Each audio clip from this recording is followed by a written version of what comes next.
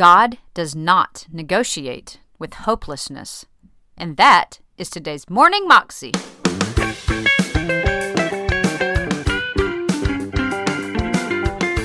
Welcome to the Morning Moxie Show. I am your host, Alicia Sharp, and today on the show we have Eric Johnson. And Eric is from Bethel. He's actually Bill Johnson's son, and he is talking to us about how we need to ask God the hard questions. I know a lot of us think that maybe if we ask God, where were you during that time? Or, I don't get it, God, or what's going on? Like, that's sacrilegious or against God, or like we're not trusting God or something, when in reality, when you ask those kinds of questions, it opens up conversation with God, and he gets to speak to you and love on you and show you that actually, he was there during that time. He was supporting you. He was loving you. And it's just, we've got to learn that there's nothing too difficult for God. Like, we can talk to him about anything. He knows our hearts anyway. And as we get this stuff out in the open, as we become vulnerable and just go there with God, he answers you and your relationship deepens. Here's Eric. Now, this is the turning point in the story. This is one of the huge turning points in the story.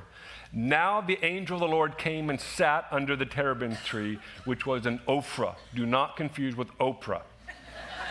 We love Oprah, but this is not Oprah. This is Ophrah, which belonged to Joash the Abiezrite, while his son Gideon threshed wheat in the winepress in order to hide it from the Midianite. And the angel of the Lord appeared to him and said to him, "The Lord is with you, you mighty man of valor."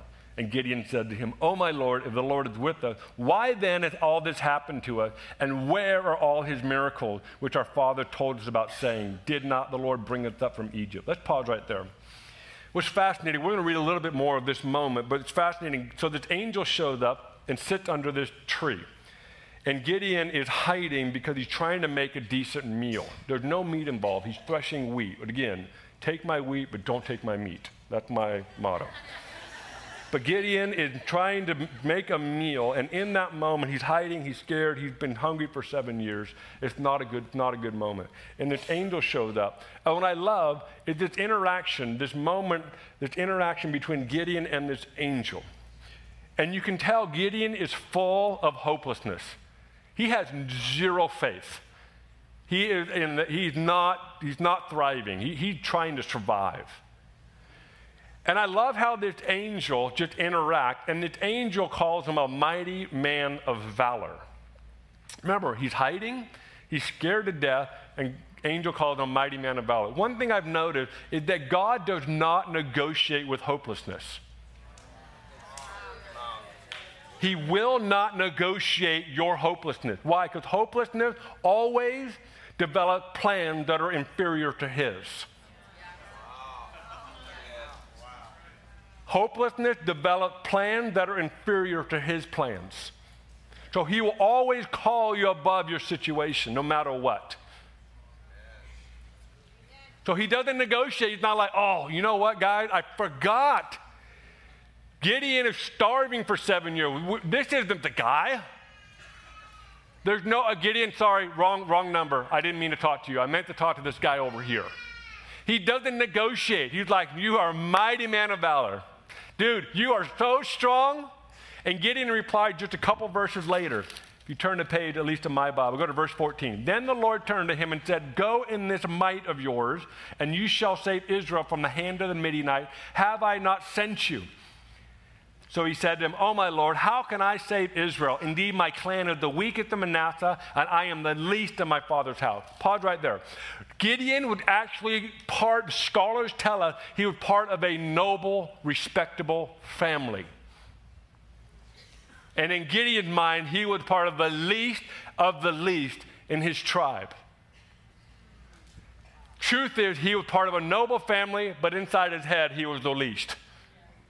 Isn't that interesting? Now, we've always read that as like, yeah, tribe just the worst. I mean, they're the losers. They're like, they just a reject. No. He's a noble, respectable family.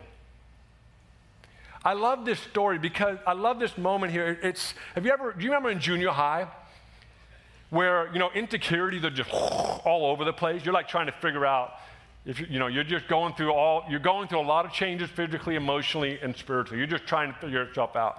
And you're on that playground, and there's a basketball game about to be played. And so, of course, the two best guys are going to be the captains. And then they pick teams. Now, whenever you're the captain and you're about to pick a team, you always pick the best player. You're like, that guy looks like he can jump, he can shoot, and he's 6 inches taller than everyone else on the court. I pick you.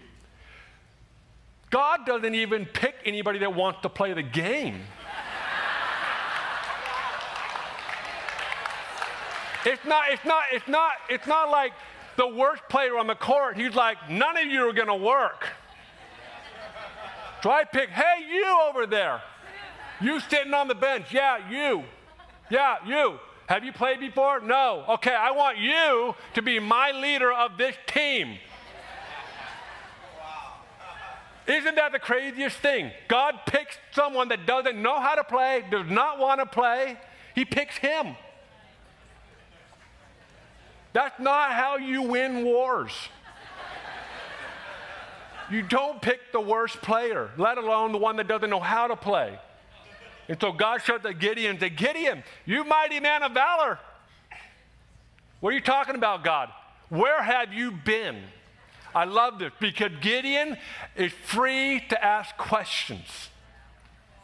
Some of you need to sit along with God and ask some real questions that you've been afraid to ask. We're so concerned about acting like a Christian that we don't know how to actually be one. Well, I can't ask that question. That might send the wrong message. Listen, God is the only one that can handle all your questions that you have.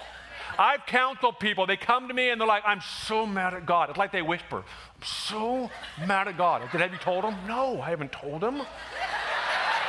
I'm not kidding you. This is not a joke. This has happened so many times. I said, you know what you need to do? You need to go somewhere and just let it out. What are you talking about? He might know. Listen, he's the only one that can hear it. He's the only one that can handle your anger and your rage. No one else can. Even the best counselors in the world eventually are going to try to get you, hey, listen, snap out of it. You need to go to God and let it out. Now, I'm sure there's a line somewhere where you can't cross the line. I'm sure. But hear my heart. You got to ask God the question that you're afraid to ask him. God, where were you? Where were you? Ask him those questions. God, I am so mad at you that that person died, that this situation happened, that situation happened. I am ticked off. This is what Gideon's doing right here. It's like, where were you? Where were you? I've heard stories about you, but I ain't seen nothing. Talk to God like you mean it. And then say, God, I need you to show up. And I'm telling you, he will show up. He will say, I was right there. If I wasn't right there, you wouldn't be here. Give him an opportunity to interact with you on your worst moment and the worst, hardest questions you face. So Gideon, I don't know if he just felt free or he didn't know if it was God himself or an angel. Story tells us he didn't realize it was an angel till later. He thought it was some dude that stopped by. So maybe that's good that he didn't know it was an angel. Oh, it's an angel. Don't say anything wrong. He might strike us. But you will find, I need to move on, but you will find over and over these great men and these great women in Scripture, they ask God the hard questions. They asked God the hard question. God, why this? God, what's going on? Where the heck were you? Some of you are like, can I do that? You probably should.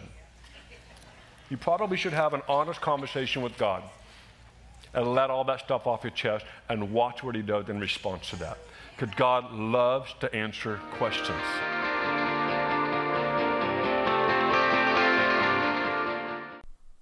That was Eric Johnson, and you can find that clip on YouTube if you search under Eric Johnson Ask God the hard questions. You can also find out more information about him at Bethel Church's website at bethel.com. He and his wife are the senior pastors there. And that is all I have for you today. I hope you've enjoyed this message, and don't be afraid to ask God the hard questions and go deeper with him today. Have a great day. I'll see you again tomorrow. God bless.